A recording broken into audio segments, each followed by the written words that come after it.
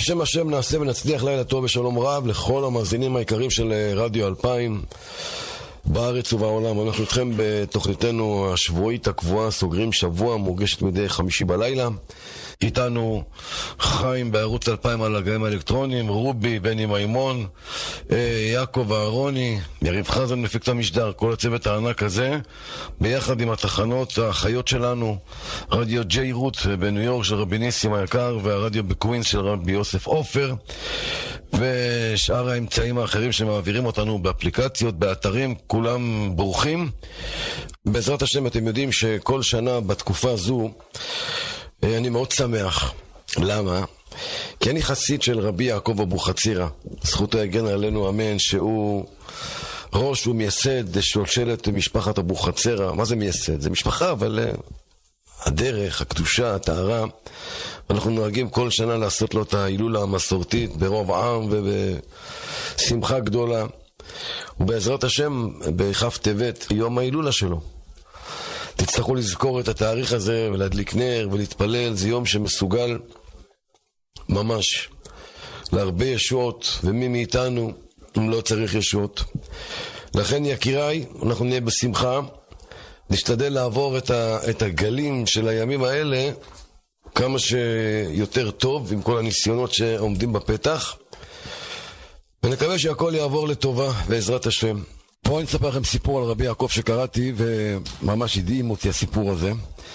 הוא הגיע לאיזה מקום, נדמה לי באלג'יר, ושם קיבל אותו בעל בית לארח אותו, והגיעה איזו אישה אלמנה ואומרת לה בעל הבית בבכי שהיא מבקשת ממנו שיגיד לרבי יעקב אבוחצירא שיתפלל על הבן שלה שימות.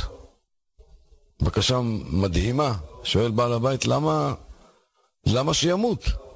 היא אומרת בגלל שהוא משותק בכל הגוף, והוא כבר בן 16 והיא אלמנה והיא לא יכולה לטפל בו והוא סובל מאוד, והיא רוצה שהוא ייגאל מהסבל הזה. הזדעזע בעל הבית, נכנס לחדר שהרב נמצא והוא אומר לו את מה שביקשה האלמנה. אומר לו רבי יעקב, למה להתפלל עליו שימות? תגיד לה שמוטב שנתפלל עליו שיתרפא. אז הוא אומר, תגיד לה שתביא אותו מחר, ירחצו אותו בבית מרחץ, יקנו לו בגדים לבנים חדשים ושיביאו אותו לפה. הביאו אותו לשם, שם אותו על כיסא מולו, והאלמנה רואה את זה, והוא אומר לו לנער, איך קוראים לך? הנער אומר את השם שלו, לא זוכר, שלמה אני חושב. משותק כל הגוף, זה לא יאומן. כל טובי ובחירי הרופאים שבדקו אותו אמרו נואש. אומר לו הרב, אתה רוצה לבוא נשק לי את היד? משהו כזה? הוא אומר הילד כן. אומר קום בוא אליי. פתאום האמא רואה שהבן שלה קם והולך אליו. אומר תחזור למקום שלך עכשיו עוד פעם, ועוד פעם תבוא אליי. וכך משך 3 פעמים. הסיפור הזה הוא ארוך, אני לא רוצה להאריך בו, זה הגיע למושלים ולכל... אבל ככה רק בקיצור, מה זה כוח של צדיק באמירה, במילה, קום בוא אליי, זהו. בן אדם שמשותק, ידיים, רגליים, נכה באופן מוחלט, זה דבר מפחיד. אמונה ושמחה מסביב לשעון, תורה ויהדות זה המקום הנכון. תמיד בזמן, תמיד איכותי, ערוץ 2000 זה הכל האמיתי. עכשיו בערוץ 2000 סוגרים שבוע עם הרב משה בן לולו.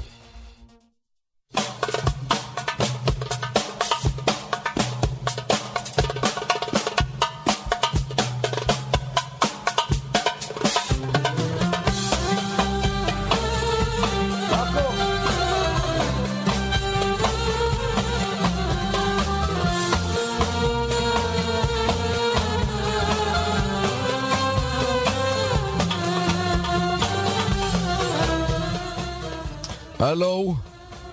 שלום הרב משה. שלום מלך, מה נשמע?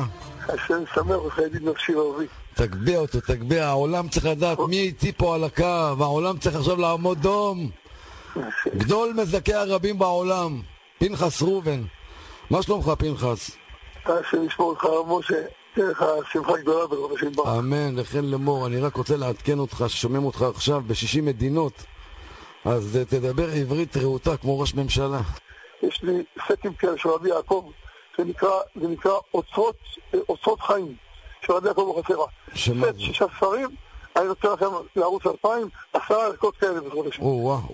10 סטים כאלה יפים, לעילו של רבי יעקב בחצרה. תן לו, רבי יעקב פתח לנו את כל השערים, רבי יעקב. אתה רואה? רק מזכירים אותו, נפתחים כל השערים. רוצות תגן עלינו. אמן, אמן, אמן. לסיום הרבו שאני רק אגיד לך דבר אחד, רבי יעקב בחצרה. עכשיו משה רב, בכבוד. אתה יודע הרב משה, הבן איש חי הקדוש, אמא שלו, הייתה אישה עקרה. והיא נסעה עם שיירת חמורים בגמלים למרוקו, לקבל ברכה שלא תהיה עקרה. היא חיכתה 3 ימים בתור לכנס של רבי יעקב, אחרי 3 ימים שהתחכה, וכל זה מדובר על 2 שבועות נסיעה בחמורים, ואחרי 2 שבועות רבי יעקב מברך אותה, הוא הבטיח לה שתוך שנה יהיה לה בן שיעיר את כל העולם. ומי נולד? רבנו יוסף חיים הקדוש. מהברכה של רבי יעקב בחצרה. קראתי את זה. אז אם מהברכה שלו נולד כזה מלאך השם שקוראים לו הבן איש חי, תתארו לכם מי זה רבי יעקב בחצרה. השם ישמר אותך, משה, אוהב אותך מאוד מאוד. כל הישועות תגדיל תורה ותאדיר, ושכל אויביך יפלו תחתיך ואתה על במותימו תדרוך. לילה טוב, שבת שלום. שבת שלום. כל טוב, כל טוב. תודה רבה, משה. אז יופי, תמשיך את המוזיקה.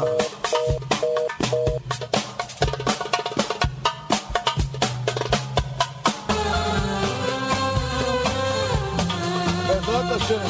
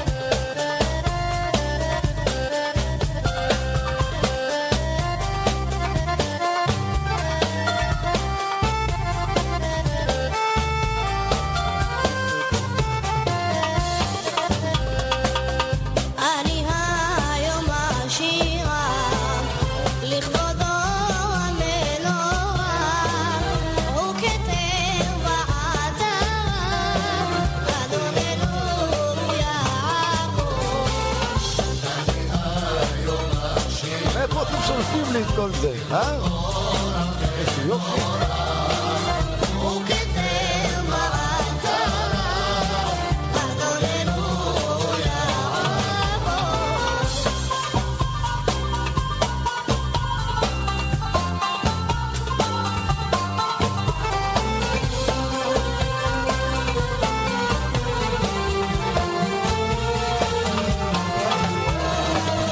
נגלה לו רבע נפתה, תעלו מות רע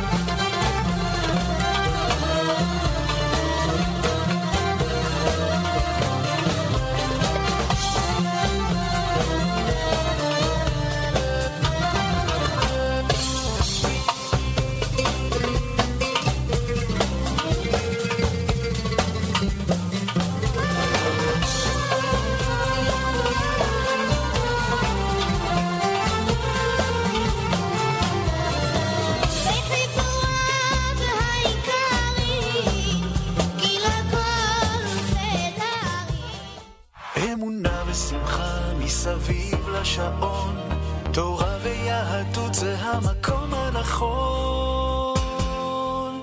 תמיד בזמן, תמיד איכותי, ערוץ 2000 זה הכל האמיתי. עכשיו בערוץ 2000 סוגרים שבוע עם הרב משה בן לולו. דיברתי עם המאזינים היקרים ששומעים אותנו בכל מקום על העניין של הברכות.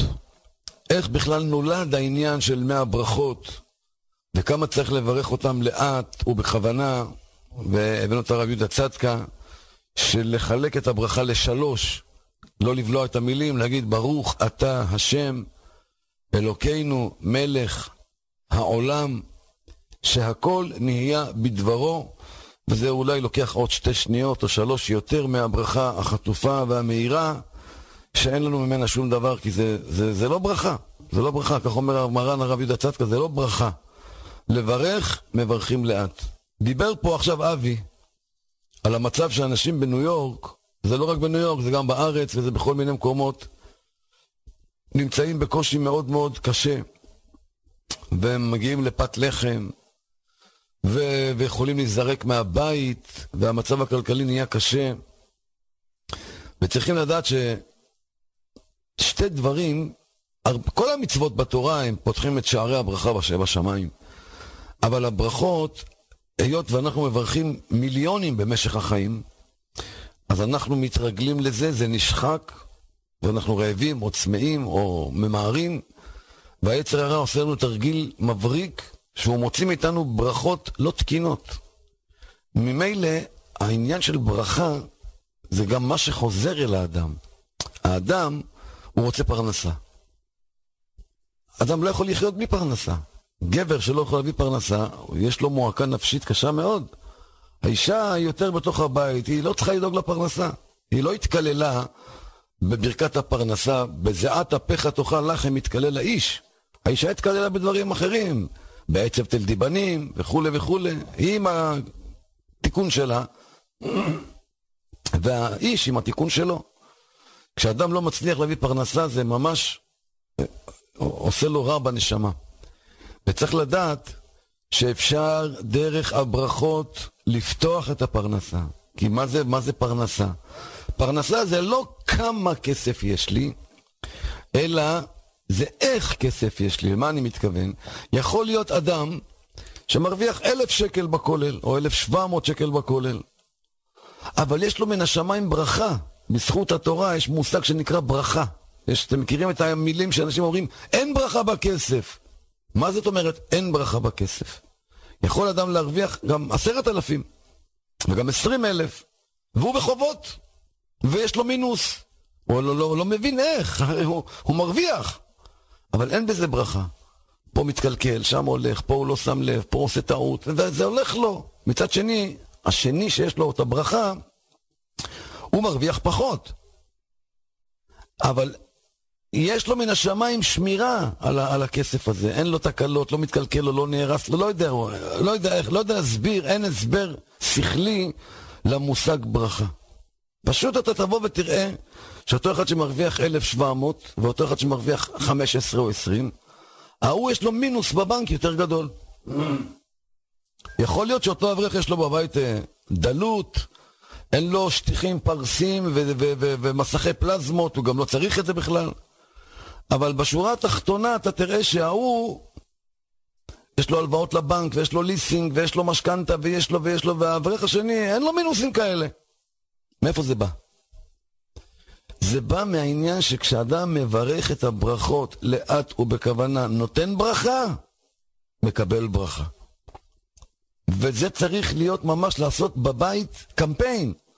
האבא והאמא מדברים על זה בכל רם, מברכים בכל רם, מחדירים את זה לילדים, עושים לילדים מבצע, מי שיברך יפה יקבל מתנה כזאת, צעצוע כזה, תלוי בגיל של הילדים ומה הם אוהבים, ולעשות מדבקות על המקרר, ברכות, בירך יפה, עוד מדבקה, וככה הוא אומר, וואו, תראה כמה מדבקות יש לך, תראה כמה ברכות יפות בירכת, כמה מלאכים טובים בראת. כל הבית מתמלא במלאכים שמברכים בבית ועונים אמן יפה ובכל רם. זה דברים נפלאים שלא עולים לאדם כסף, לא גוזלים לו זמן, זה פשוט עצלות וניצחון של היצר מכוח ההרגל והשחיקה. חייב לעורר את זה חזק חזק מאוד בראש, ולדבר על זה, לדבר על זה בבית, לדבר על זה בשיעור בבית הכנסת, לדבר על זה בשיעור נשים, לעשות מזה עניין, ממש לעשות מזה עניין גדול, כי אנחנו צריכים לברך 100 ברכות כל יום, זה מיליונים במשך החיים, וזה לעולם הזה ולעולם הבא. זה דבר אחד. דבר שני, שבדידיה ועובדה, אני אומר את זה מעצמי, נפגשתי עם איזה יהודי אחד צדיק משכמו ומעלה ברמות גבוהות ביותר, והתלוננתי בפניו על הקושי שלי בפרנסה. והוא שאל אותי, תגיד לי את האמת, איך הסעודה הרביעית שלך? אתה זוכר חיים שהוא? אמרתי, תגיד לך את האמת הרב, לא, אני אוכל מזונות, ככה, לצאת ידי חובה. אמר לי, לא. לא, אתה יודע למה לא? אמרתי, למה? הוא אומר, תראה, איך מרגישים שהאדם מכבד את השבת באמת? הרי אם תגיד שבסעודה ראשונה, תראה איזה עניין עושים בסעודה ראשונה. כל כך הרבה סלטים ודגים ומשקאות ושרים. אבל בינינו, האדם מגיע לסעודה הזו כשהוא רעב. זה לא 100% לכבוד שבת, כי זה גם, הוא רוצה להשתיק את הרעב שלו. נכון? נכון. סעודה שנייה, אותו דבר. קמים בבוקר, הרי אסור לשתות ולאכול לפני הקידוש. יש הרבה אנשים שטועים, קמים בבוקר בשבת, עושים להם כוסתים נענה, עוגות, באים לבית הכנסת, בקריאת התורה מעבירים ביצים עם זעתר וערק. זה אסור, אסור, אסור. הייתי פעם בבית כנסת, לא הבנתי, בהתחלה לא הבנתי, זה הייתי אורח. אני רואה כל דקה מישהו קם, יש איזה מטבח כזה קטן בצד. אחד קם, יוצא, 2 שניות, חוזר. השליזה לידו קם, הולך, כל הבית כנסת הולכים, חוזרים, אבל לפי תור מסודר. הם מאורגנים, הוא מסמן לו עם הראש, טק, עכשיו זה קם. שאלתי את מישהו, מה הולך פה? אמר לי, מה זה מה הולך? פה יש שם מחיה. כל אחד קם, מרביץ כוסית, חוזר. בקריאת התורה כבר הם איזה מצב רוח טוב יש להם, אבל אסור. אסור. עד שלא עושים קידוש, אסור לאכול ולשתות. וכתוב על זה דברים חמורים בגמרא. אז מה קורה? האדם שמקפיד לא לאכול ולא לשתות, הולך לבית הכנסת, הדרך שהוא הולך ברגל, 2 תפילה, יש גם בתי כנסת, יש דרשות, ובלי עין הרע יש דרשנים שגם מושכים את הדרשה 40 דקות, 50 דקות, אבל האדם נהיה רעב. אז הוא בא לסעודה שנייה, הוא שוב פעם רעב.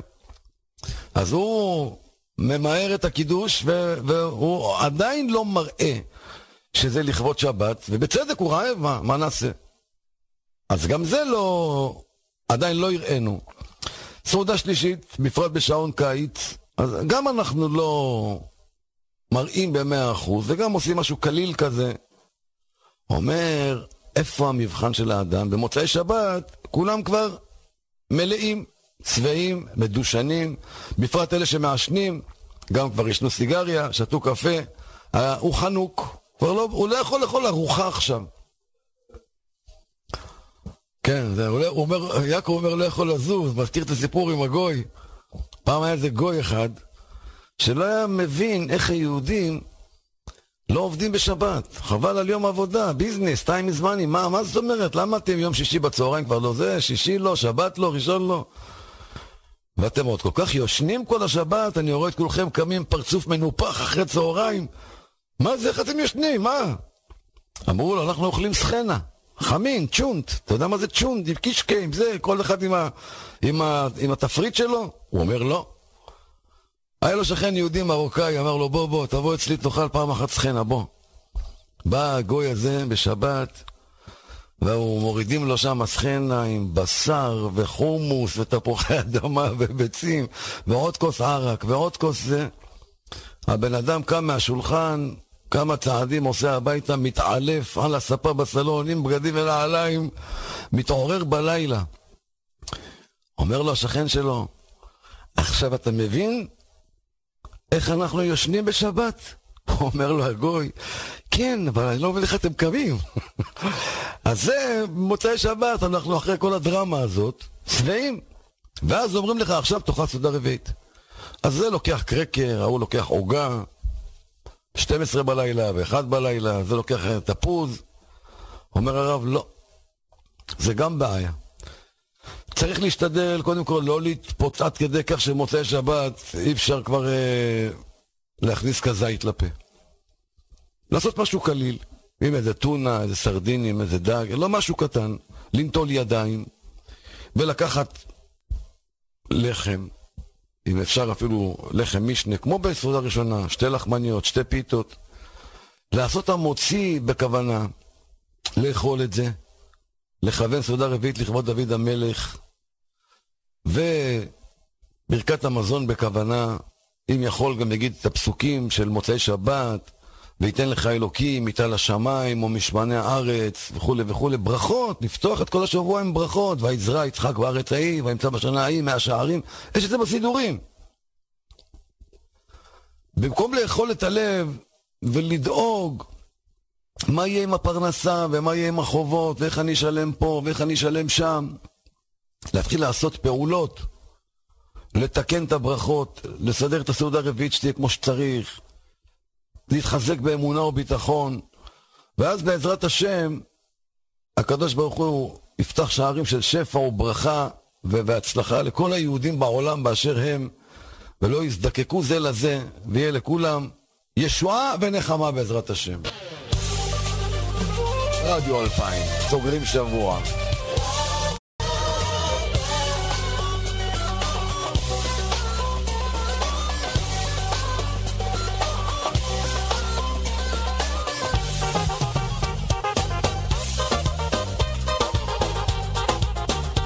מה, אתה מצלם אותי של התוכנית? ותכלית האיסור לפרסם את התצלומים האלה. אתה מקליט אותי רק.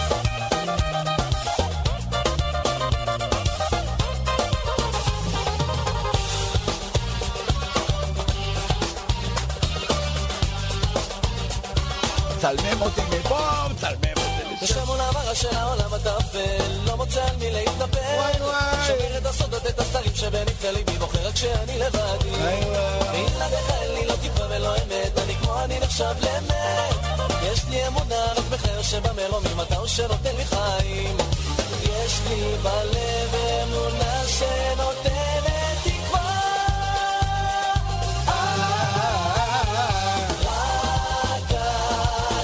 רק אתה תציל אותי, רק אתה תשמע אותי, רק אתה תשמור עליי מכל צרה, כי בלעדיך אין ברירה, שמתחזק את האמונה, אני מרגיש אותך בתוך תוכי נמצא. רק אתה תציל אותי, רק אתה תשמע אותי, רק אתה תשמור עליי מכל צרה, כי בלעדיך אין ברירה, שמתחזק את האמונה, אני מרגיש אותך בתוך תוכי נמצא.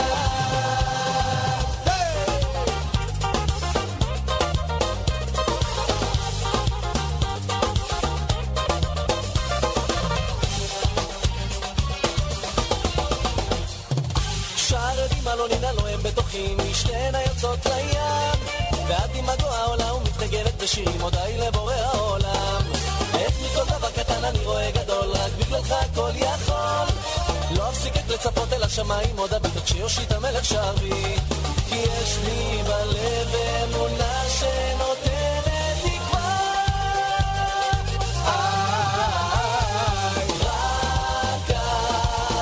רק אתה תציל אותי, רק אתה תשמע אותי, רק אתה תשמור עליי מכל צרה, כי בלעדיך אין ברירה, שמתחזק את האמונה, אני מרגיש אותך בתוך תוכי נמצא. רק אתה תציל אותי, רק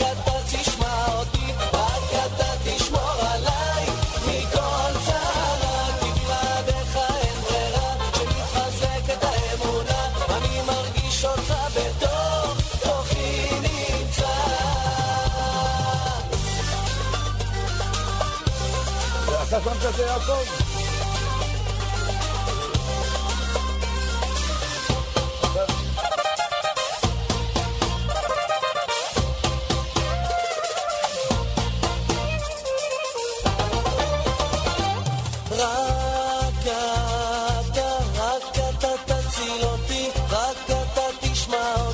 רק אתה תשמור עליי מכל צערה, כי בלעדיך אין ברירה, שמתחזקת האמונה, אני מרגיש אותך בתוך תוכי נמצא. רק אתה תציל אותי, רק אתה תשמע אותי, רק אתה תשמור עליי מכל צערה, כי בלעדיך אין ברירה, שמתחזקת האמונה, אני מרגיש אותך בתוך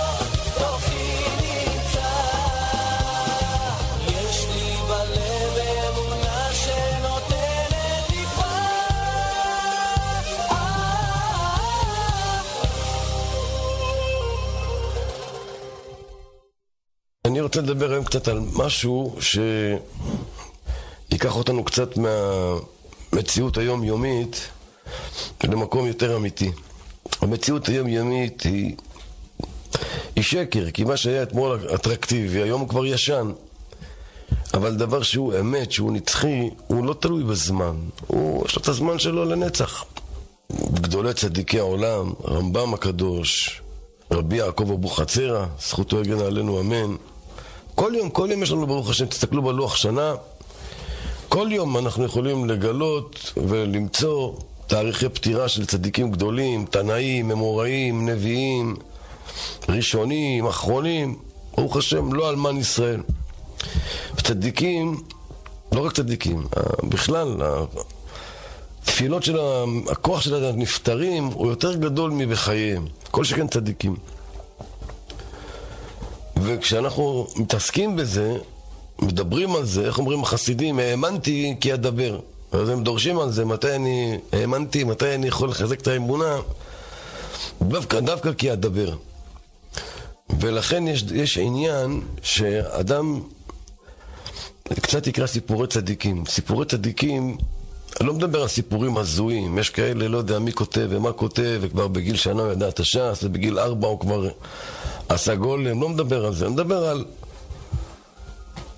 צדיקים שברובם עברו יסורים, והמיתו את עצמם ועברו קשיים, וזה חלק בלתי נפרד מהדרך אל הצדקות. ייסורים זה חלק בלתי נפרד מהדרך אל הצדקות. אבל כשאתה מתבונן בסיפורי צדיקים, כמו שאומר הבעל שם טוב הקדוש, שכל העוסק בסיפורי צדיקים כאילו הוא עוסק במעשה מרכבה. אנחנו לא יודעים מה זה מעשה מרכבה. אנחנו יודעים שיש את ספר יחזקאל. יחזקאל הוא הנביא היחיד מכל התנ"ך כולו שהוא מתאר את מעשה מרכבה.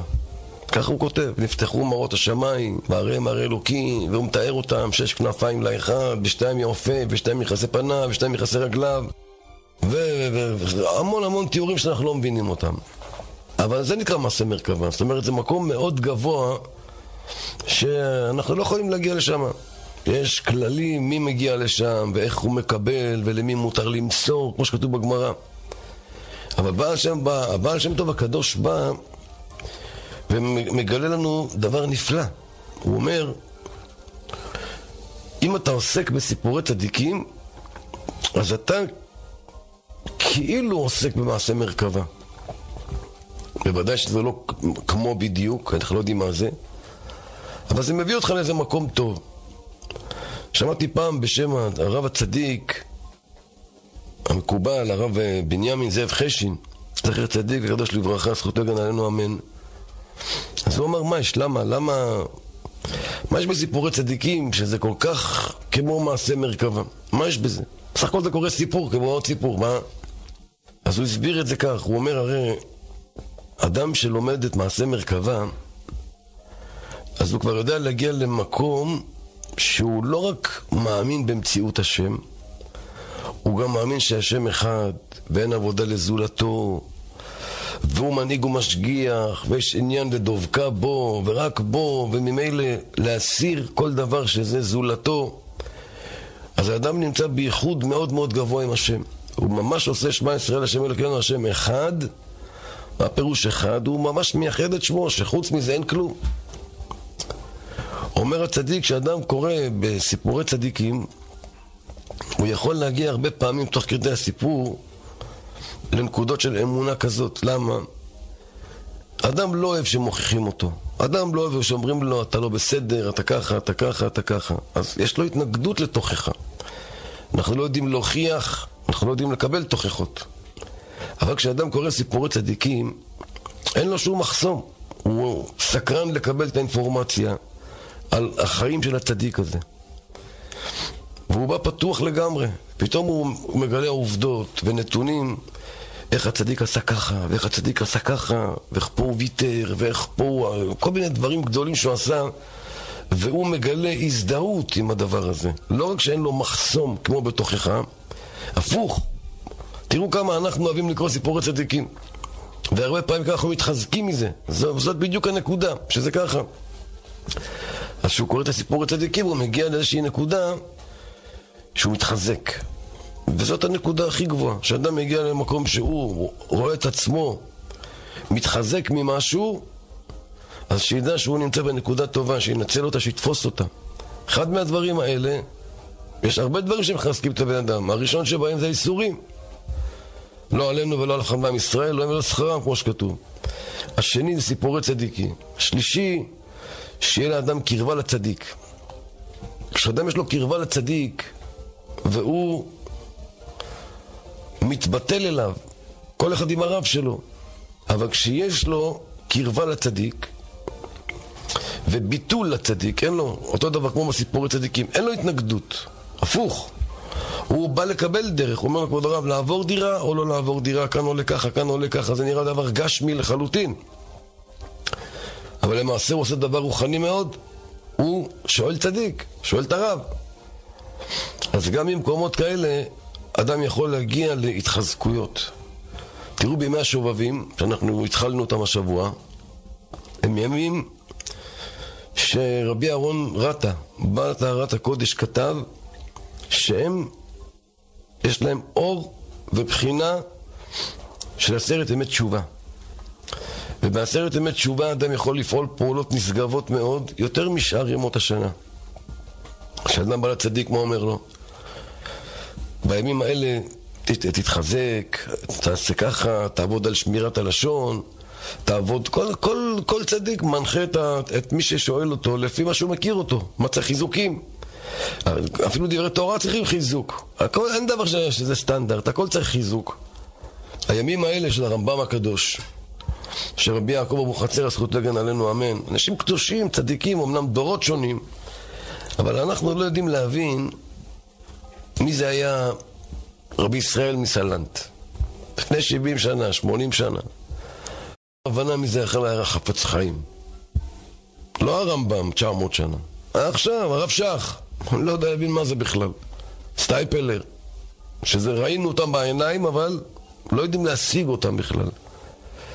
כשאתה הולך אחורה ואחורה ואחורה, נגיד רבי יעקב אבוחצירא, כבר הוא נפטר לפני כ-130 שנה, פעל לפני 160, 170, 180 שנה. רמב"ם, זה בשבילנו ממש בחינת, הם ראשונים כמלאכים, אנחנו כבני אדם. והם ראשונים כבני אדם, אז אנחנו כחמורים ולא כחמורו של רבי פנחס בן יאיר. משם שואבים כוח. משם לוקחים את העוצמה. תראו, כשעם ישראל מחולק בתפוצות, תראו שיש איזושהי ייחודיות שיש לכל סקטור. למשל, התימנים יש להם את כוח השינון. הם משננים את הלימוד. 2 מקרא, 1 תרגום. הם משננים, והם יודעים להגיד את זה בעל פה עם טעמים. יש להם גם את כוח השכליות וכוח האמונה, אבל הם יותר חזקים בזה. הליטאים למשל, הם יותר שכלתנים. הם יותר מעיינים, הם יותר מעמיקים, הם יותר מתעכבים, הם יותר מבררים. אין להם את כוח השינון. הוא יכול לקרוא פסוק בגמרא, הוא לא יודע אפילו איפה זה כתוב בתנ"ך, ובאיזה הקשר זה נאמר. אצל תימני כמעט לא יקרה דבר כזה לעולם. אני הייתי בראש העין בהרצאה, ישבה מולי זקנה תימניה, כל פסוק שאמרתי, המשיכה אותו. יודעת הכל בעל פה. הכל, למה ראיתי מיותר שם. יודעת הכל בעל פה. אצל המרוקאים, יש את העניין של הזיארות. אז זה הזיארות. הם לא, אין להם את העמקות כמו הליטאים אולי. את השינון כן יש להם. אבל העניין של הדבקות בצדיקים, בפרט אחרי פטירתם אצל המרוקאים, זה עניין, זה משהו. זה לא... הם יכולים לצאת מהבית לשבועיים, 3, ולעבור מעיר לעיר, מציון לציון, עם הילדים והאנשים, ופה לשחוט כבש, ושם לשחוט כבש, והם הביאו את זה גם לארץ. במירון, כבר שבועיים לפני, יושבים שם אנשים, אוהלים, כבשים, אבל כל הדברים האלה של האוהלים והכבשים זה חיצוני, יש להם משהו פנימי, של לשאוב כוח מצדיק. אמונה פשוטה שהצדיק זה יש לו כוח עצום. וכשאנחנו מתעסקים בצדיקים, אז אנחנו צריכים לדעת איך הוא נהיה צדיק? הוא נולד צדיק. הוא נולד כמו התינוק שהיה לידו בחדר לידה. שניהם יצאו לדרך באותה נקודת זינוק. זה הלך ונהיה שחקן כדורגל שנהיה גדול, וזה הלך ונהיה צדיק. איך זה קרה? כמובן שזה החינוך של ההורים, כמובן שזה לשמור עליו, שיאכל מאכלות כשרים, שישמרו לו את העיניים, שיכניסו לו חמימות לתורה, וכבוד תלמידי חכמים וכו' וכו'. אבל כל המציאות שלו שהוא נדבק היא תורנית. מעבר לעבודות הקדושה והטהרה, ויש כאלה שגם עושים סיגופים, אבל המציאות שלו היא כולה תורה. הוא לא מבין מה אתה מדבר איתו על הוויות העולם. הכל בא מכוח התורה. אבל התורה היא לא רק שלו, התורה היא של כולם. היא מונחת בקרן זווית, וכל הרוצה ליטול יבוא ויטול. ופה נכנס היצר הרע שמפריע, כי אם היה קל, אז כל אחד היה הולך ונהיה צדיק. אבל המציאות של צדיק זה שהוא לא שהוא ימציא משהו. את ההמצאה הזו ימציא בורא עולם בתורה.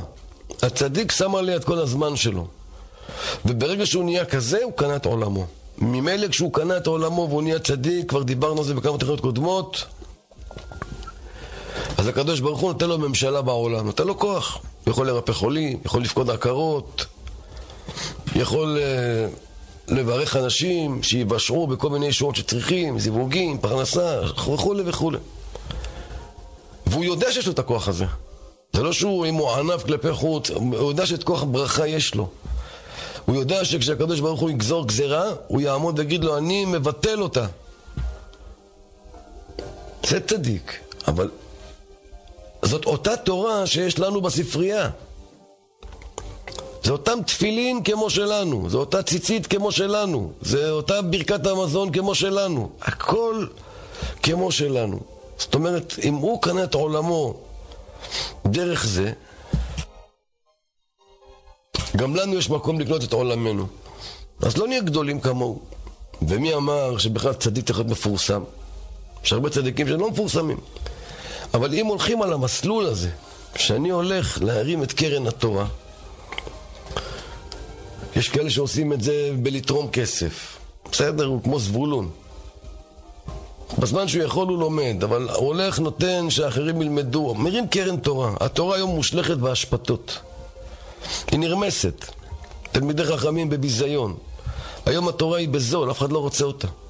אפילו הממשלה לא רוצה אותה. הם רוצים להקים ממשלה שלא יהיה שום שקל לתלמידי חכמים. היא עכשיו מושפלת. אבל יגיע הרגע שלה שפתאום השם ירים אותה. אמת מארץ תצמח. ואז כולם ירצו אותה. וכולם יהיו מוכנים לעשות הכל כדי לקבל אותה. אומרים לו, רגע, עכשיו, אין מקבלים גרים לימות המשיח. כשהייתה בזול, למה לא קנית? לכן אנחנו צריכים לדעת שאני קורא סיפורי צדיקים, לקחת מזה משהו. שאני מסתכל על החיים שלי, מה יש לי בחיים? יותר לכם, השכן שלי, אמא שלו נפטרה לפני שבוע. ותשמעו מה קרה בבית חולים. כמה ימים לפני שהאמא שלו נפטרה, נפטר בן אדם ששכב חדר ליד או מיטה ליד עם וילון. אנשים לא שומרים תורה ומצוות. אז הם שומעים את הבן של הנפטר ואשתו של הנפטר מדברים מאחרי הווילון. אז הוא אומר לאמא, אני חושב שכדי שנזכור את אבא, כדי שנשרוף את הגופה ונשים את האפר בצנצנת ואני אשים את הצנצנת אצלי בגינה. סיפור אמיתי, פה בארץ ישראל לפני שבוע. וככה כל פעם שאני אצא לגינה, אז אני אראה, היום שמעתי את זה. כל פעם שאני אצא לגינה, אני אסתכל על הצנצנת ואז אני אזכר בו. אז היא אמרה לו, טוב, אם אתה חושב שככה, אז בסדר. אלה במיטה ליד שומעים את כל זה ומקבלים הלם. עכשיו גם אמא שלהם גוססת. הם לא יודעים מה לעשות, פתאום קם אח של אלי שסיפר לי את זה. בלי חשבון, פתח את הווילון. אמר להם, סליחה, תחזרו אחריי, כל מילה שאני אומר תגידו אחריי. טוב, הם נעמדים. הוא אומר, שמע ישראל, השם אלוקינו, השם אחד. שניהם חוזרים אחריו, שמע ישראל, השם אלוקינו, השם אחד. עכשיו תגידו, השם מלך, השם מלך, השם ימלוך לעולם ועד. הם עומדים, השם מלך, השם, וככה הוא עושה להם עכשיו, העולם נפטר. הוא עושה להם את כל הפסוקים וכל העניינים, ואז הוא אומר לו, עכשיו אני אתקשר לחברה קדישה, ואני אארגן לכם קבורה. אז הוא אומר לו, לא, אנחנו, שמעת אותי? אתה לא יודע מה שאתה עושה עכשיו. זה אבא שלך. אתה יודע איזה מסכן הוא יהיה? יש נשמה, יש עולם הבא. הוא אומר לו, באמת, הוא כאילו אחרי שהוא מת הוא מרגיש? תראה מה, זה בורות. אז הוא אומר לו, בטח, כתוב בספרים, אני יכול להוכיח לך את זה. אבל עכשיו אין לי זמן להוכיח לך, בוא נארגן לו קבורה. אז הוא אומר לו, טוב, תארגן. ככה היהודי הזה זכה, וארגן לו קבורה יהודית, והביא מניין, וגם אמרת הלוויה של זה, בא להלוויה של אמא שלו. אבל דברים, תראה פה אנשים נמצאים, כל כך רחוק. תראה, זה רעיון, לשים את האפר בגינה, וככה אני אזכור אותו, זה דברים משוגעים. וזה כל החיים. מה זה החיים? זה כלום. אומר הזוהר הקדוש, ביום הפטירה, כל החיים נראים לאדם כיום אחד. שממש עבר לו בצ'יק צ'ק, הוא לא מבין, רגע, מה הולך פה? לא הספקתי כלום. פה זה נראה שיש זמן, היצר מתי, אבל אין זמן.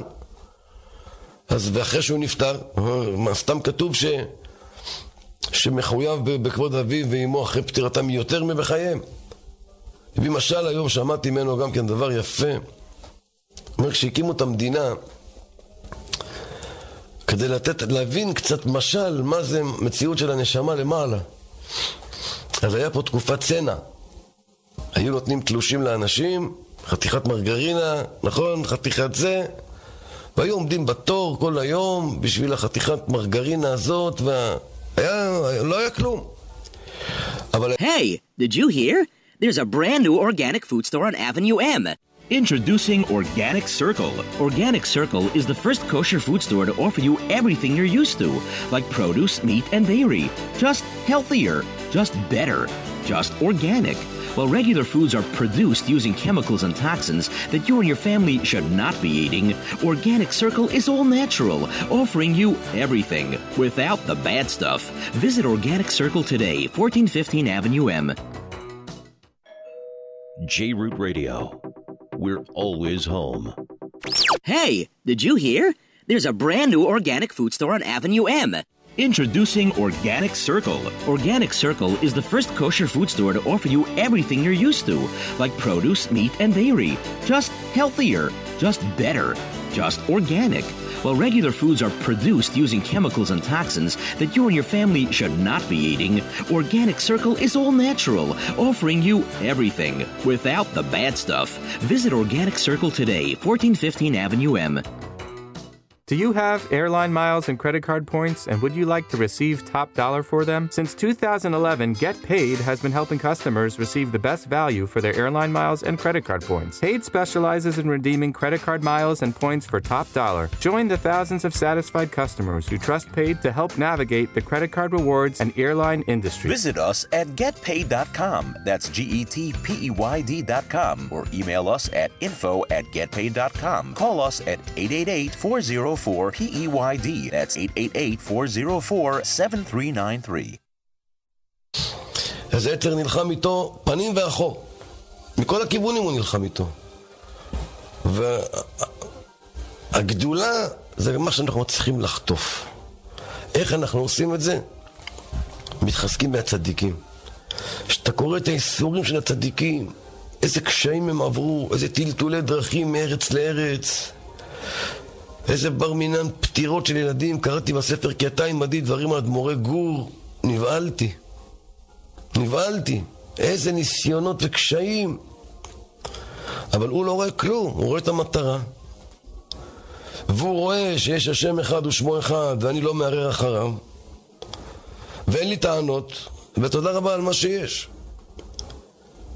בדור שלנו קשה להשיג את זה, כי הדור שלנו הוא חומרי, והוא רחוק, והוא בתוך הרבה הפרעות. אבל זו האמת. אפילו בן אדם עושה אימון במחשבה שלו, כמה דקות לחשוב כך. כבר הוא נהיה חדש. הוא חושב ברגע בעצם, השם אחד או לא אחד? בטח שהוא אחד. מי יגיד לו? הוא משגיח או לא? בטח שהוא משגיח. הוא יכול לפתור את כל כן, הכל כן, מה הבעיה? אפילו למחשבה כזאת היצר הרע נותן להגיע. שהיא המינימום של מודה אני בגן. אבל זה לא משנה. אם אתה יכול להתחיל עם זה עכשיו, אתה חושב על זה ואתה אומר השם אחד, הוא שמו אחד, הוא נמצא, משגיח, אין עבודה לזולתו. כמו שכתוב בית ג' עיקרים, משלם שכר טוב לצדיקים, וכו'. וגם דברים שאני לא מבין איך יהיו. בתחיית המתים, בביאת המשיח, אני יודע, הוא יודע איך, אני לא יודע איך. כשאדם נכנס למקום כזה במחשבות רק, הוא פותח לעצמו צינורות חדשים. תראו מה אנחנו אומרים. אלוהי אברהם, אלוהי יצחק ואלוהי יעקב. בתפילה. למה אנחנו לא אומרים אלוהי אברהם, יצחק ויעקב? שמה נגיד אלוהי אברהם, אלוהי יצחק ואלוהי יעקב? תגיד אלוהי אברהם, יצחק ויעקב, או אלוהי אבותינו הקדושים. התירוץ הוא שכל אחד מהם פתח צינור חדש. אברהם פתח את צינור החסד, אבל הוא כולו חסד. יצחק כבר לא היה לו מה לפתוח בחסד, זה כבר היה פתוח. הוא בא מפחד יצחק, מסירות נפש, תעקדו, תעשו, לא יודע, לא אכפת לי. כשבא יעקב, כבר זה פתח את החסד, זה את הגבורה. פתח יעקב את התפארת, את התמימות. אז כל אחד קיבל אלוהי בפני עצמו, כי זה צינור בפני עצמו. גם אנחנו יכולים כל רגע ורגע לפתוח צינורות חדשים.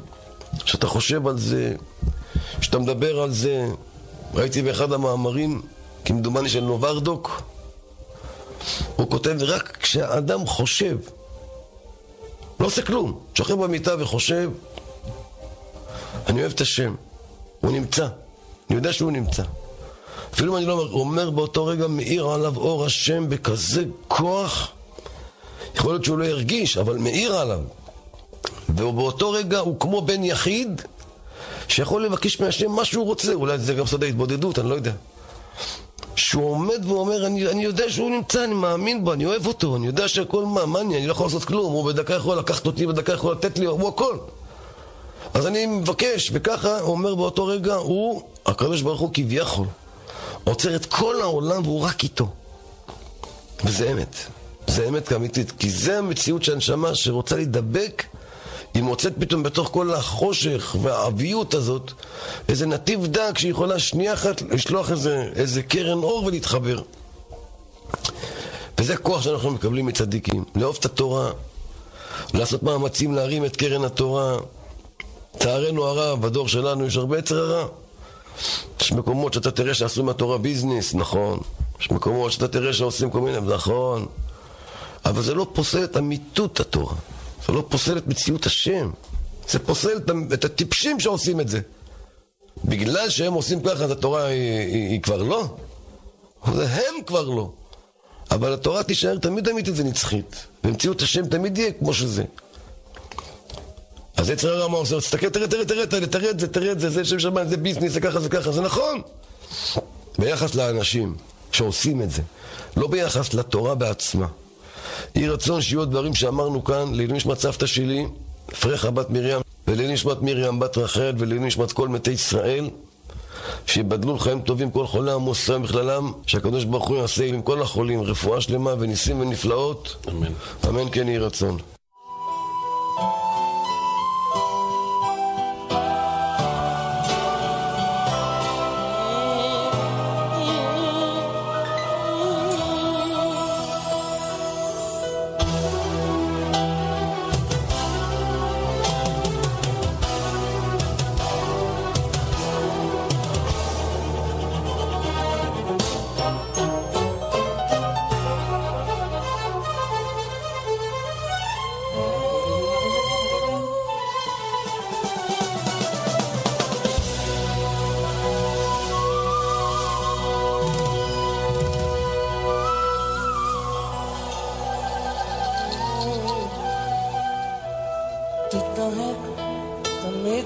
לדבר כל דבריך נחת לכל אדם ובכל עת תנצל מן הכעס תתנהג תמיד לדבר כל דבריך בנחת לכל אדם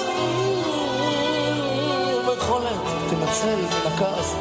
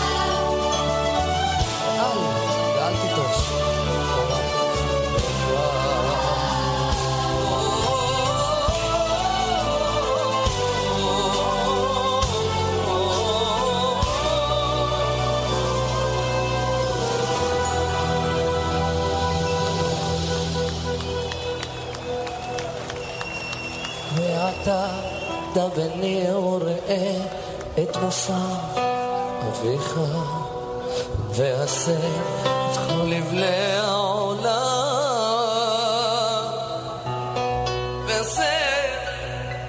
ועשה ותנסה להסיר ואני אנסה להסיר ביחד איתכם כל לבלי העולם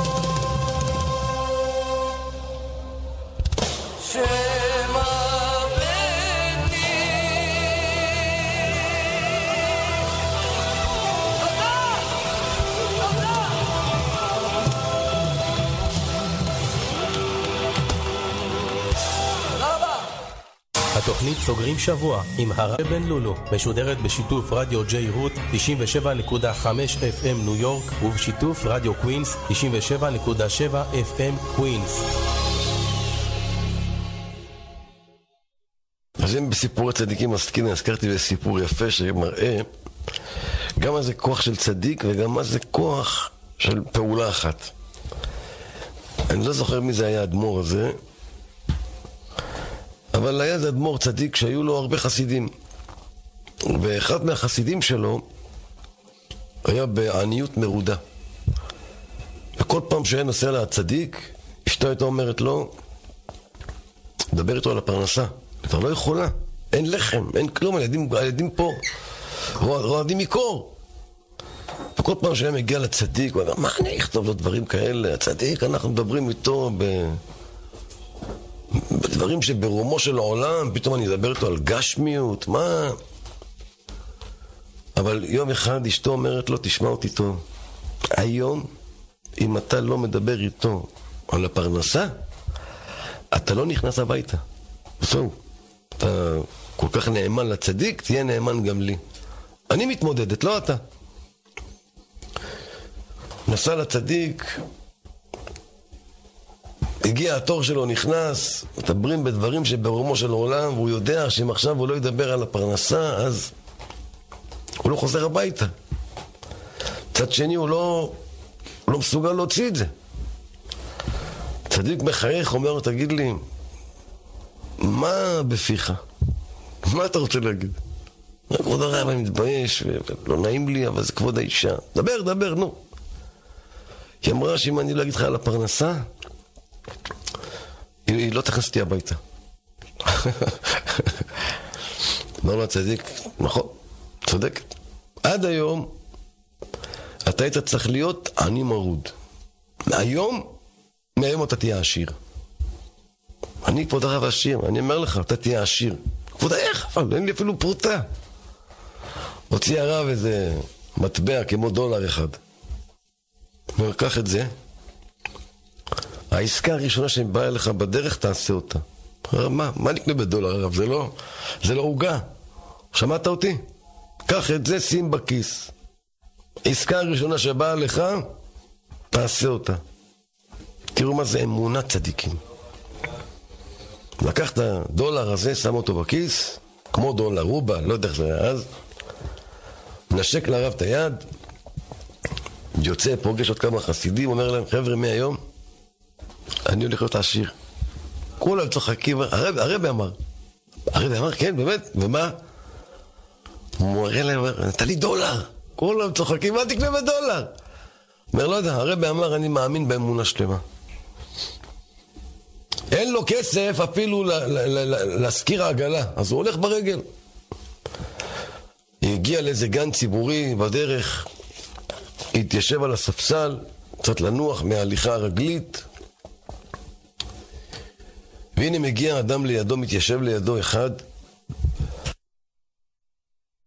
משכיל כזה, יהודי, אבל צוחק על הדתיים ועל החרדים. והוא ראה שהיהודי הזה עכשיו מתאים לו קצת לצחוק עליו. אז הוא התיישב לידו. לא, תגיד לי רבי, למה הבגדים שלך כאלה מרופטים? תראה אני איזה בגדים יש לי. המבורג וצילינדר, ואני חי טוב, ואתה, תראה איזה בגדים יש לך, תראה איזה נעליים יש לך. יש לך בכלל שקל בכיס? לא, כן. ואז הם מתחילים לדבר, למה אתה לא עובד, למה אתה לא הולך לעבוד? למה אתה אכזר על האישה והילדים שלך? הדיבורים שהיום הולכים במדינה לצערנו הרב. והוא אומר לו, תשמע, אני מאמין באמונה שלמה שהקדוש ברוך הוא זן, הוא מפרנס. אתה מבלבל את המוח עכשיו, מה אתה זן, מפרנס? אדוני, מי שעובד, יהיה לו.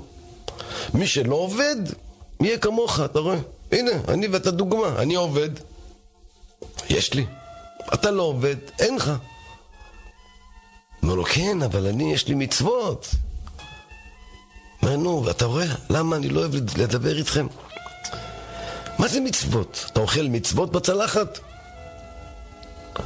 ואז היהודי הזה אומר לו, האברך אומר לו, תשמע, אני חושב, אני מאמין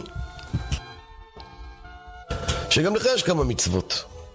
לא יכול להיות שאתה רשע גמור. הגמרא אומרת, אפילו רשעים שבח מלאי מצוות כרימון. אז הוא צוחק, אותו משכיל, אומר לו, נכון, יש לי מצוות, אבל לא תכננתי לעשות אותם, הן בכלל לא מעניינות אותי. אותי מעניין פה. שם לא מעניין אותי. אני את כל המצוות שלי, נותן לך מתנה אם אתה רוצה. הוא אומר לו אותו חסיד, לא. יש לי בכיס $1, אני קונה את זה ממך $1. בוא נוציא דף ועט, והוא צוחק וצוחק, המשכיל הזה, וצוחק. לא, אין בעיה, בוא, אתה גם נהיית איש עסקים, אתה עושה חוזים. טוב, נו. והחסיד הזה ברצינות. כותב, איך השם שלך, תעודת זהות, כתובת, הוא נותן לו, רק צוחק. מוכר את כל העולם הבא שלי לפלוני, תעודת זהות, תתם תמורת $1, זה, תחתום לי פה בבקשה, חותם לו, חותמים, והוא צוחק וצוחק ולא מפסיק לצחוק. אומר, תדע לך, $1 שלך, אני אשמור עליו, זה נראה לי $1 מעניין. ככה הולך הביתה, והחסיד הזה גם מגיע הביתה, בחוזה היה כתוב שם, כתובת, תעודת זהות, הכל כתוב. הוא בא הביתה, אותו משכיל אומר לאשתו, את חייבת לשמוע כמה צחקתי היום. היא גם הייתה משכילה, אבל גם גרם שכל היה לה. הוא מספר לה את כל זה, היא אומרת לו, מה? אתה מכרת את כל העולם הבא שלך בשטר? בשביל $1? אני רוצה גט עכשיו. אני לא אהיה עם אדם שאין לו עולם הבא. מה אני, אז בשביל מה אני איתך? אמר לה, תשמעי, זה היה בצחוק, השתעשעתי איתו, מה? היא אומרת לו, אדוני, אני רוצה גט עכשיו, הבנת? עכשיו הולכים לעורך דין ועושים הסדר, חצי ולך. הוא אומר לה, מה קרה לך? יש לנו ילדים, אנחנו חיים כמו זוג יונים, אני פרופסור, הדוקטור, מה קרה? היא אומרת לו, אדוני, אני מאמינה בעולם הבא.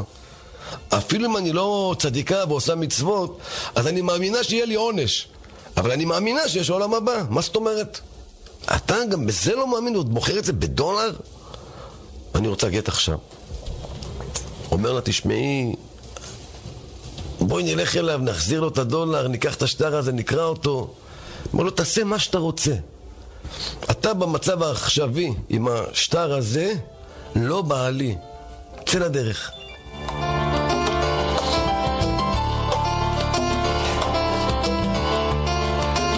העגלה, נוסע כברת דרך, שמגיע מהעיר הגדולה של העשירים לכפר הזה של העניים, מחפש, אפילו ב-GPS הכפר הזה לא מופיע. שואל איפה הוא גר? מראים לו, בדיוק היהודי הזה גמר ללכת ברגל והוא מגיע הביתה. הוא נכנס, אומר שלום לאשתו. אשתו אומרת לו, נו, אמרת לצדיק על הפרנסה או לא? אמר, אמרתי. ומה הוא אמר? הוא נתן לי $1. מה נעשה $1? היא אומרת לו. אומר לה, לא, עשיתי עסק מצוין. אומרת לו, איזה עסק עשית? אומר, בא איזה אחד. ישב לידי, צחק עליי, ביזה אותי. אבל מה, בסוף מכר לי את העולם הבא שלו. מוציא את השטר, מראה לה. היא אומרת לו, תגיד לי, מה אני אעשה עם זה? בדיוק דפיקה בדלת. פותחים את הדלת, היא רואה את הגביר הזה מגיע, כולו, מתחיל לצחוק, בוא, תשמע, אתה אל תשאל איזה בלגן עשית לי, אתה גם כן. תשמע, קח את $1 שלך, ובוא נקרא את זה, והכל היה בדיחה, ומספיק. נהיה חברים. פתאום החסיד אומר, לא מחזיר, מה פתאום? נו באמת, אתה יודע שכתוב שצריך שיהיה שלום בית, אתה עכשיו רוצה להרוס לי את הבית? אומר לו, לא, אבל אני גם לא מחזיר. אומר לו, אוקיי, אתה יודע מה, קח $20, נו. תראה איזה נדיב אני. אשתו הענייה שומעת $20, אומרת, מתחיל להיות מעניין, בעלי למד ביזנס. והוא אומר, לא, אני לא רוצה, בשום סכום. שום סכום. אשתו אומרת לו, מה שום סכום? תסתדר איתו. שום סכום. בקיצור, ראו התעצבן, אומר, אתה חוצפן, אני כבר מוכן לתת לך $50, ואתה מתחיל לעשות לי פה כל מיני... אמרתי, תשמע, זה לא אתה, הקדוש ברוך הוא זנו מפרנס, לך. זה חוזר הביתה עצבני, אומר, אני לא אתן לו. גם אם אני, לא יודע, הוא יסחט אותי פי 50? לא. נגיע הביתה, אשתו כבר הורס את התיקים. נו, מה נגמר? הוא אומר לו, לא מוכן להחזיר. אני הולכת. אבל תשמעי, אני לא התכוונתי, והכל פה היה סתם בדיחה. אומרת לו, תחיה מה, בדיחה שלך. מתחיל להתחנן אליה. אמרת לו, אתה יודע מה? אני רוצה לבוא איתך לבית שלו. אני אדבר איתו. אומר, אל תעשי לי בושות, אני רוצה לדבר איתו. כן, קח אותי עכשיו. עוד פעם עולים לעגלה, נוסעים לבית שלו, דפיקה ואשתו שם אומרת לו, $50 הוא נתן לך. מה אתה עכשיו מתחיל... קח את $50 הבא, $50, תקנה עוד כמה עולם הבא של אנשים, נעשה ביזנס של עולם הבא. אמר לה, אני לא מוכר, לא. אל תדאגי. הרבי אמר, מזה נהיה עשירים, אז חכי, אל דאגי.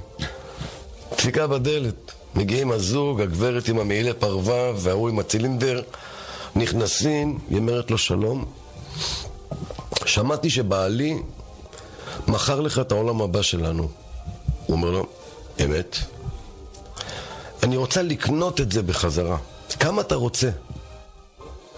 כבר הדיבור השתנה. אני רוצה לקנות את זה בחזרה, כמה אתה רוצה? הוא אומר לה, אני לא רוצה. היא אומרת לו, $1,000 זה בסדר? לא. אשתו במטבח שומעת $1,000 נכוותה מהמחבת. זה לא קיים פה. ובעלה כזה, לא. $5,000 זה בסדר? לא. תגיד כמה אתה רוצה. תגידי את. 10,000, לא. בקיצור, עולה ועולה, ובעלה עומד למות. והיא אומרת לבעלה שתוק. אני יודעת בדיוק כמה יש לך. אני רוצה את העולם הבא בחזרה, וכמה שהוא יגיד, עד שהוא יגיד, מספיק, שם אני אעצור. $200,000 זה בסדר? אומר לה, זה מתחיל להיות מעניין, אבל אני עוד לא שלם עם עצמי. $300,000. סגר איתה על סכום עתק. אבל הוא אומר לה, אני רוצה קודם את הכסף, אחר כך קוראים את החוזה. אין שום בעיה, חכה פה. אומרת לבעלה, סע הביתה, תביא את הכסף, אני נשארת פה לשתות איתם כוס תה. סע הביתה, אמרנו, אין לנו תה, גברת, אנחנו פה. הבנת למה? נוסע בעלה, חוזר עם כל הכסף, נותן לו, קוראים את השטר, לקח את הסכום הזה, ועם ברכת הרב הלך והצליח, באמת נהיה עשיר. תראו מה זה כוח של צדיק, מה זה ציות למה שהצדיק אומר, ובסך הכל מה זה, מה היה פה? מתעשר. אבל כשאתה מקבל את ההדרכה של הצדיק גם על עבודת השם, על חינוך הילדים, על תיקוני הנפש שלך, אז זה זכות, לכן כתוב, עשה לך רב והסתלק מן הספק. אמונה ושמחה מסביב לשעון, תורה ויהדות זה המקום הנכון.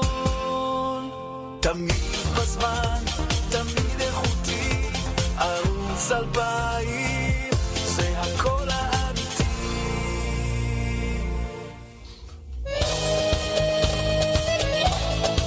מה זה? שומע ריימיקס פה.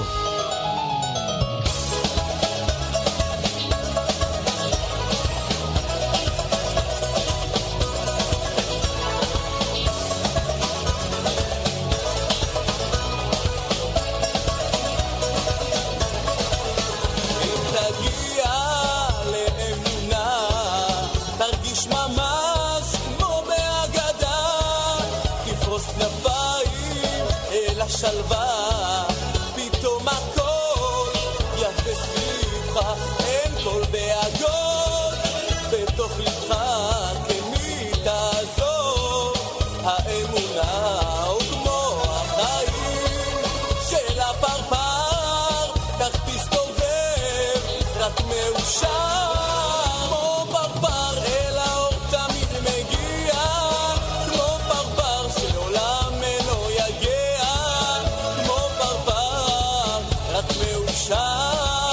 שיהיה כך גם מחר כמו פרפר, אל האור תמיד מגיע כמו פרפר שלעולם אינו יגיע, כמו פרפר רק מאושר, שיהיה כך גם מחר.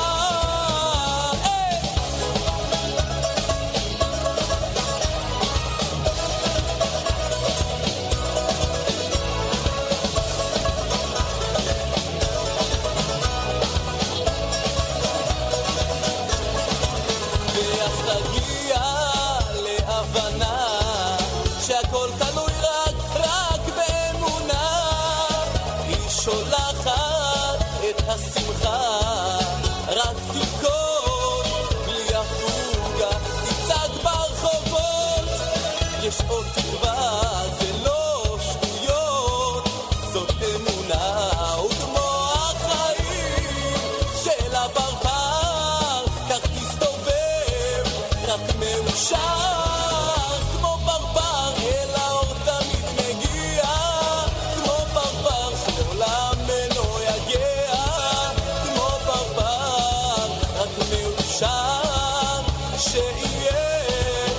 כך גם מחר, כמו פרפר אל האור תמיד מגיע, כמו פרפר שלעולם אינו יגיע, כמו פרפר רק מאושר שיהיה כך גם מחר.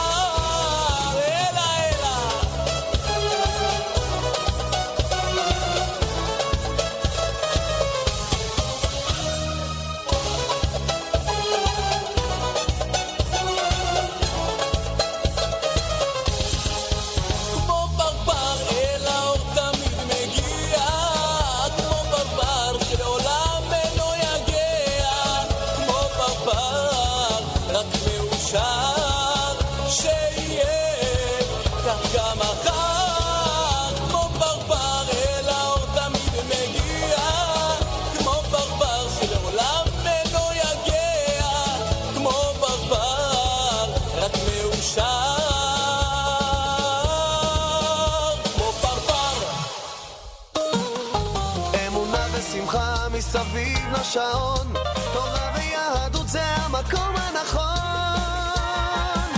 תמיד בזמן, תמיד איכותי, ערוץ 2000. זה הכל האמיתי.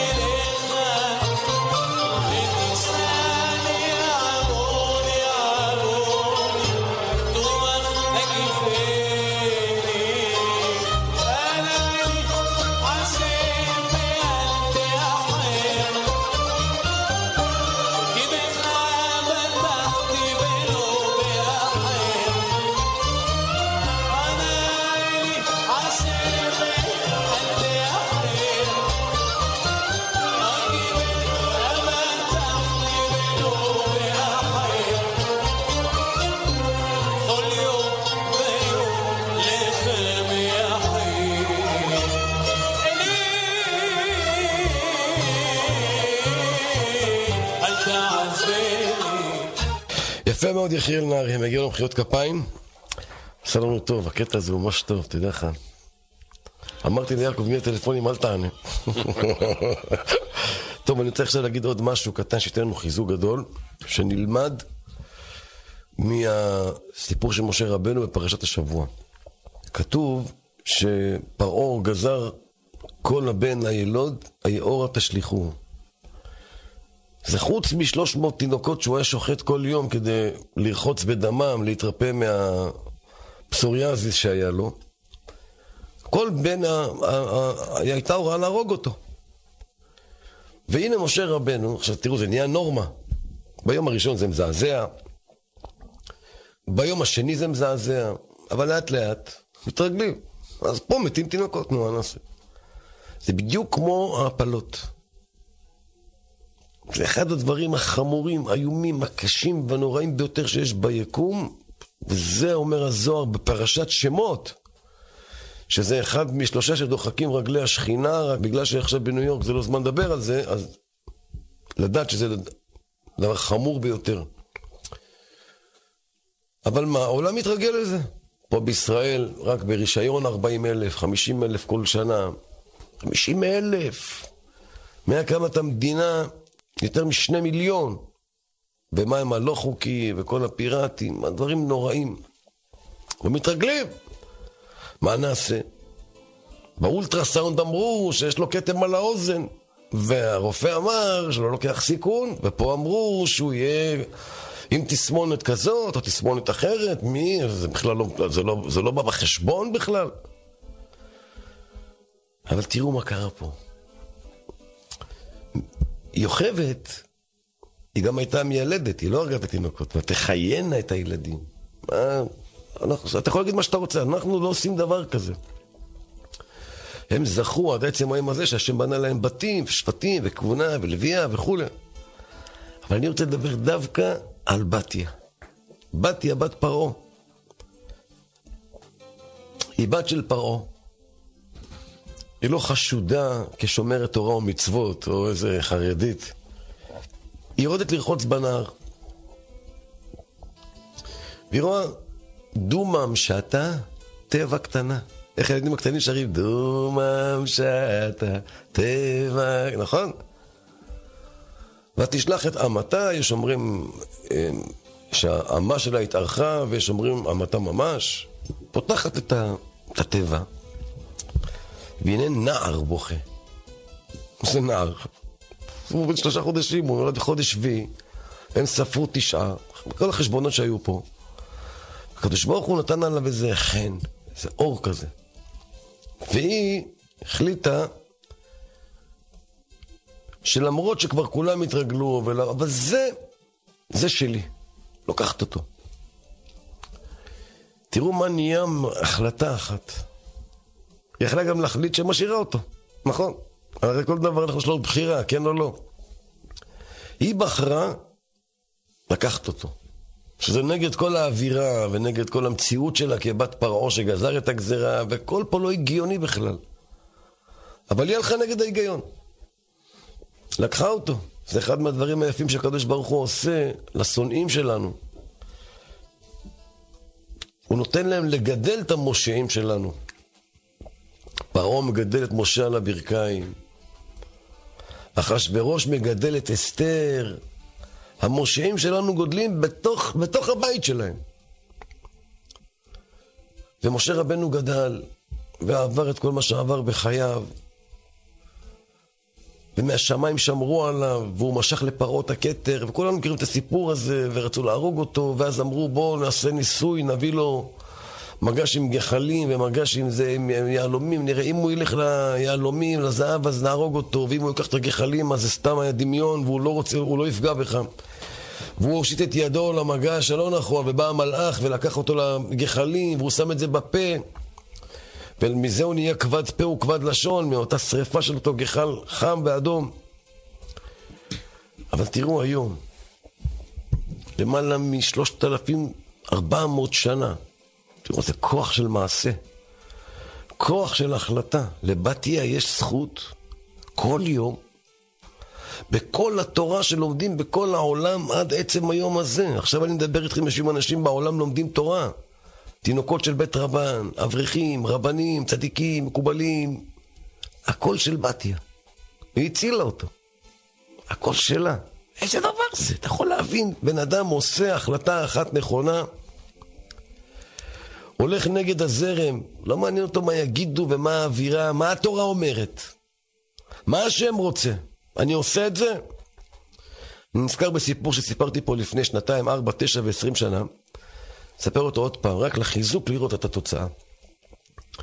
קראתי באחד החוברות של סיפורי ירושלים את הסיפור הבא. לפני כ-60 שנה או 50 שנה הגיע איזה רב מאמריקה לארץ ישראל. כבר הייתה מדינת ישראל, אבל הייתה מדינת ישראל צעירה, בחיתולים. והוא טייל בירושלים, זה היה יום שישי. והוא הגיע בשכונת 100 שערים, אז לא היה סופרמרקט, היה מכולת. עומד המוכר והיה דלפק, ואתה מבקש והוא מביא לך, ועושה לך את החשבון עם עיפרון על הפקט. זה היה ככה, זוכרים את זה? מוריד את העיפרון מאחרי האוזן וכותב.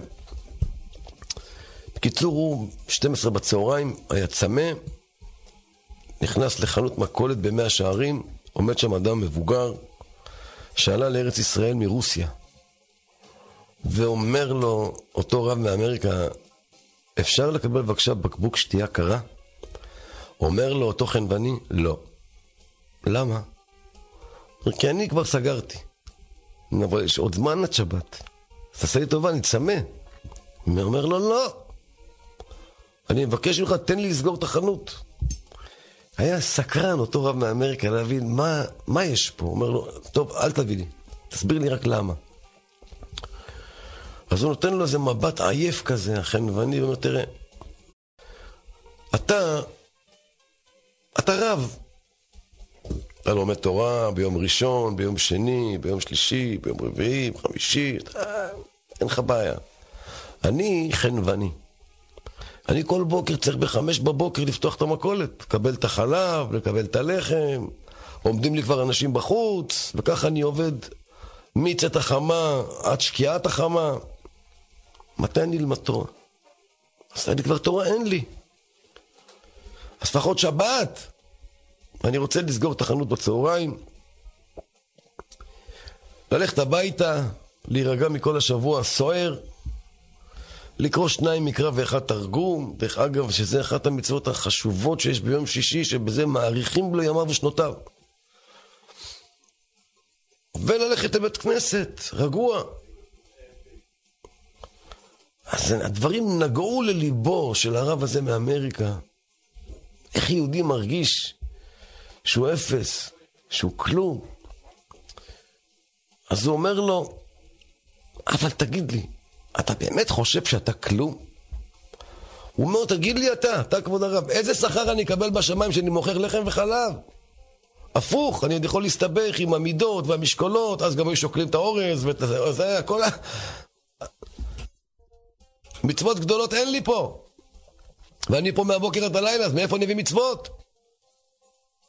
עוד יותר נגע לליבו. שמע, בן אדם אומר דברים שכואב לו, שהוא לא זוכה. אז הוא שואל אותו, תגיד לי, נראו שאתה אדם מבוגר, אתה באמת חושב שמהיום שנולדת עד היום לא עשית דברים גדולים? הוא אומר לנו, תגיד לי מה? אתה יודע, אני אספר לך, הוא אומר לו. לפני שבאתי לארץ ישראל, גרתי ברוסיה.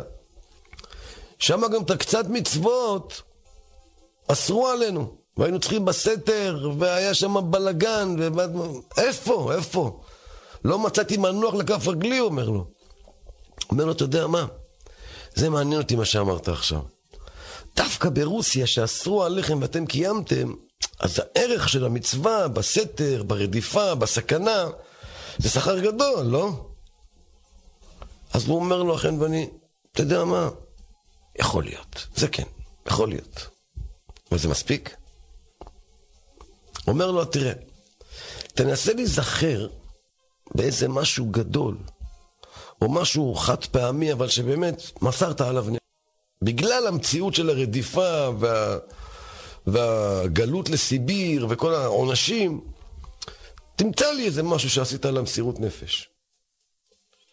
אז הוא נהיה רציני, החנווני, ואומר, כן. היה מקרה אחד, כן. מה, תספר לי, מה? הוא אומר, היו אצלנו 2 ילדים מאוד מוכשרים, והם כל הזמן היו בוכים שהם רוצים לצאת מרוסיה לאמריקה. זה שומע אמריקה, כבר קופצות לו האנטנות, אומר, כן, נו. אומר, והיה אפשרות לשים יהודים שרצו להגיע לאמריקה, הם היו עולים על אונייה מרוסיה, יורדים במדינה ניטרלית, ומשם היו ממשיכים לאמריקה. והיו כמה כאלה שתכננו לעשות את זה, ושני הילדים האלה כל הזמן בחרו שהם רוצים ללכת איתם.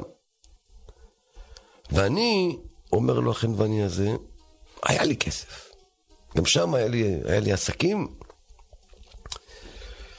והילדים האלה נגעו לי בלב. ואני שילמתי עליהם את הנסיעה. אני לא יודע מה הם עשו, אבל אם אתה רוצה כאילו משהו מיוחד, חריג, חד פעמי, שאני יכול לזכור, זה. שומע את זה אותו רב מאמריקה ואומר לו, אתה זוכר את השמות שלהם? הוא אומר, כן, אחד קראו לו ארלה ואחד ינקלה. זה שומע את זה, כמעט מתעלף, אבל לא מדבר. הוא נוסע בחזרה לאמריקה, 2 גדולי העולם שהיו באמריקה, רבי אהרון קוטלר ורבי יעקב קמינצקי, ארלה וינקלה. הולך ושואל אותם, הם אומרים כן, זה אנחנו. הוא יושב במכולת וממורמר שהוא אפס ואין לו כלום, כמו בתיה שיכלה להגיד באותו בוקר, מה אני שווה? בת של מלך רשע, הורג תינוקות, איזה זכויות יש לי בכלל? אבל הקדוש ברוך הוא מזמין לפעמים לבן אדם משהו שהוא באותו רגע אפילו לא יכול להעלות בדעתו את התוצאה שתהיה מזה בסוף לדורות. הם הקימו את ישיבת לייקווד, עד היום הכל עובד, החנווני הזה כבר בעולם הבא מזמן. אבל כל המורשת שלהם וכל התלמידים שלהם, הם הרימו את כל התורה באמריקה, ומהם יצאו ראשי ישיבות שהלכו גם לאירופה ואפילו לישראל. ואותו חנווני עומד שם ואומר, אני לא שווה כלום. אותו דבר בתיה, היא לא יכלה לעלות בדעתה שהיא עכשיו מצילה את מושיעם של ישראל, שידבר פה לשם. אתה יכול להבין דבר כזה? זה דברים לא יאומנו. מרן הרב עובדיה יוסף, שיחיה, כשגמר כיתה ח' או זין אפילו, רצו שילך לעבוד בחנות של האבא. ואני לא זוכר אם זה היה רבי עזרא עטיה או אחד מהרבנים האחרים. אז לא היה בכלל מושג ישיבות ועניינים, והייתה פורת יוסף קטנה, ולא היה כמו היום פריחה. באו לאבא ואמרו לו, תשאיר את עובדיה בישיבה. אמר, אני לא יכול, המצב הכלכלי קשה, היה רעב בירושלים. אני חייב שיעזור לי בעול המשפחה. אמר לו אותו רב, אני לא זוכר אם זה הרב עזרא עטיה או רבי אפרים הכהן. אמר, אני אעבוד בחנות. השאיר אותו בישיבה. כשאבא של הרב עובדיה שמע את זה, אמר, חס ושלום, מה פתאום, אתה תעבוד אצלי? לא. אמר, תן לי את הילד, תן לי אותו. תראה מה הוא זכה. תראה מה הוא זכה. היום כל העולם של התורה, בפרט הספרדית, זה מרן הרב עובדיה. פגש אותי תלמיד חכם גדול מהמתנגדים של הרב עובדיה. לא רוצה להגיד את שמו אפילו. ואנחנו בידידות. הדעות שלנו שונות, אנחנו בידידות. שבת אחת הוא אומר לי, רב מוישה, אני רוצה להגיד לך משהו. מאז שיצאו הספרים של הרב עובדיה, החיים שלנו קלים. אמרתי לו, למה? הוא אומר, כל נושא שאני רוצה בתורה, אני לוקח יביע עומר, או יחווה דעת, או כל אחד מהספרים שלו שהוא מדבר על זה, למטה אני מסתכל 50-70 מראה מקומות, אני לא מחפש, אני ישר הולך למראה מקומות שלו. אומר, הוא פשוט פתח את התורה לכל הדור, גם למתנגדים שלו. זה פלא פלאים. מה זכה פה הרב עזרא עטיה? מה זכה אותו חנווני שם? מה זכתה בתיה? הרב אלבז. הרב אלבז, בכלל, זה הסיפור. שקראתי את זה לא האמנתי. הרב אלבז הוא בשבילי, הוא אור העולם. אין, אנחנו מבוטלים בתנועת התשובה תחת כפות רגליו. אני ראיתי את הרב אלבז בעשרות שנות פעילות. אין דברים כאלה בעולם. איך הוא זכה? הם באו ממרוקו, והיו ילדים קטנים בטבריה. ואני לא זוכר אם לקחו אותם לקיבוץ או לא. אבל היו להם שכנים, משפחת קוק. כמדומני שזאת אמא של הרב דוב קוק, שהיום גם עדיין בטבריה. והם היו משחקים בחצר כדורגל. והרב אלבז היה ילד חביב. אז עוד היה מרוקאים ואשכנזים שעלו לארץ, עוד לא היה כימיה. אבל הם אהבו אותו וגם הוא אהב אותם, כי היו שכנים. אז הוא היה נכנס אליהם מדי פעם אחרי המשחק, שותה קוסמיץ, מים. יום אחד היא אמרה לו, תראה מה היא זכתה האישה הזו, תראה מה היא זכתה. תגיד רובן, אתה רוצה ללכת ללמוד בישיבה? הוא אמר לה, כן. כן, דברי עם ההורים שלי, אני מסכים, כן. לא, אבל האבא של הרב ראובן אלבז עבד אצלהם. ואמר, מה הילדים שלך עושים? הוא אומר, קשה לי, הכנסתם לישיבות, וזה, ואין לי כסף, ואין לי זה, ואין לי זה. ואז אמר, אנחנו נחזיק אותו. אנחנו נשלם, כן. שאלו אותו, הוא אמר, אני מסכים, את הילד, ואז הוא אמר, אני שלם. אתם יודעים מה הרב אלבז עשה? אני יכול לספר לכם שיש בירושלים אנשים שאני זוכר אותם עבריינים, לפני 30 שנה פלוס. הם היום ראשי ישיבות, דיינים בבתי הדין. ראיתי אותם חוזרים בתשובה. איך הוא עשה את זה, הרב אלבז? איזה זכות יש למי שהרים אותו. זה, רבותיי, למה אני מספר לכם את כל זה? כי אני מאמין שהקדוש ברוך הוא מזמין לכל אחד מאיתנו בחיים הזדמנויות. ואנחנו לפעמים מהלחץ, מהמהירות, בגלל שזה בעולם נורמה, אז אנחנו לא מתרגשים, אנחנו יכולים לפספס את זה. אבל אנחנו לא יודעים שפה תמון דבר שיכול להיות בו ביזנס עם בורא עולם לדורות, לדורי דורות. איך אמר גם בהיפוך, מרן החפץ חיים עליו השלום, ראשי המהפכה הקומוניסטית היו יהודים. אחד מהם קראו לו טרוצקי. ואמר מרן החפץ חיים, אני לא מקנא במנהל התלמוד תורה של טרוצקי שזרק אותו מהתלמוד תורה כי ההורים שלו לא שילמו. תראה מה הוא עשה. הוא הקים את כל המהפכה הזאת ו25 מיליון אנשים מתו. זה יהיה על הראש של המנהל תלמוד תורה שזרק אותו כי ההורים לא שילמו. זה פחדים שלפעמים מעשה יכולות להיות לו השפעות והשלכות לדורי. הרי היטלר כשהיה תינוק עמד למות, רופא יהודי עבד עליו כל הלילה מסר נפש להציל אותו. הוא לא העלה בדעתו שהוא מציל עכשיו את השינדלת הזה. אבל זה להתפלל להשם שנזכה באמת לעשות את הדברים הנכונים, עם האנשים הנכונים, במקומות הנכונים. אבל לדעת שהשם מזמן לנו את זה, בפרט בדור שלנו. פה אני רוצה ככה לתת אקסטרה. כשיש את הארגונים שפועלים להצלת עוברים מהפלות, יש חיוב גדול לעזור להם. כי זה בדיוק העניין. אתה לא יודע את מי אתה מציל. אתה לא יודע מה הוא יהיה. אדרבה, אלה שהיצר הרע נלחם עליהם כבר בבטן, כנראה שהם הפוטנציאל הגדול שהוא לא רוצה שבכלל יצאו לעולם. ויש עניין לעשות את זה. ותחיינה את הילדים. ותחיינה את הילדים יש גם בדור שלנו. רק בוורסיה אחרת. ואותו דבר זה לזכות את הרבים. אותו דבר זה בלהחזיר יהודים בתשובה. אותו דבר זה בלהוציא יהודים מהמיסיון שמשגע אותם. להציל יהודים מהתבוללות. הכל נהיה נורמה. איך מדברים על זה היום? בסטטיסטיקות. במדינת זה וזה יש 70% התבוללות. ובמדינת זה וזה 82%. זה נהיה סטטיסטיקות. אבל אתה לא יודע את מי אתה מציל. אתה לא יודע מה יצא ממנו. אתה לא יודע מה יקרה מזה. זה לעניות דעתי. אחד מהלימודים היפים והנפלאים שאפשר ללמוד מפרשת השבוע שלנו. תגידו את זה בשולחן שבת. תגידו את זה לאנשים. תדליקו להם את הניצוץ ללכת ולהציל. לפני שהם מצילים את העולם, קודם כל מצילים את עצמם לדורי דורות. דורי דורות. אתה יודע מה זה, אתה חושב על זה?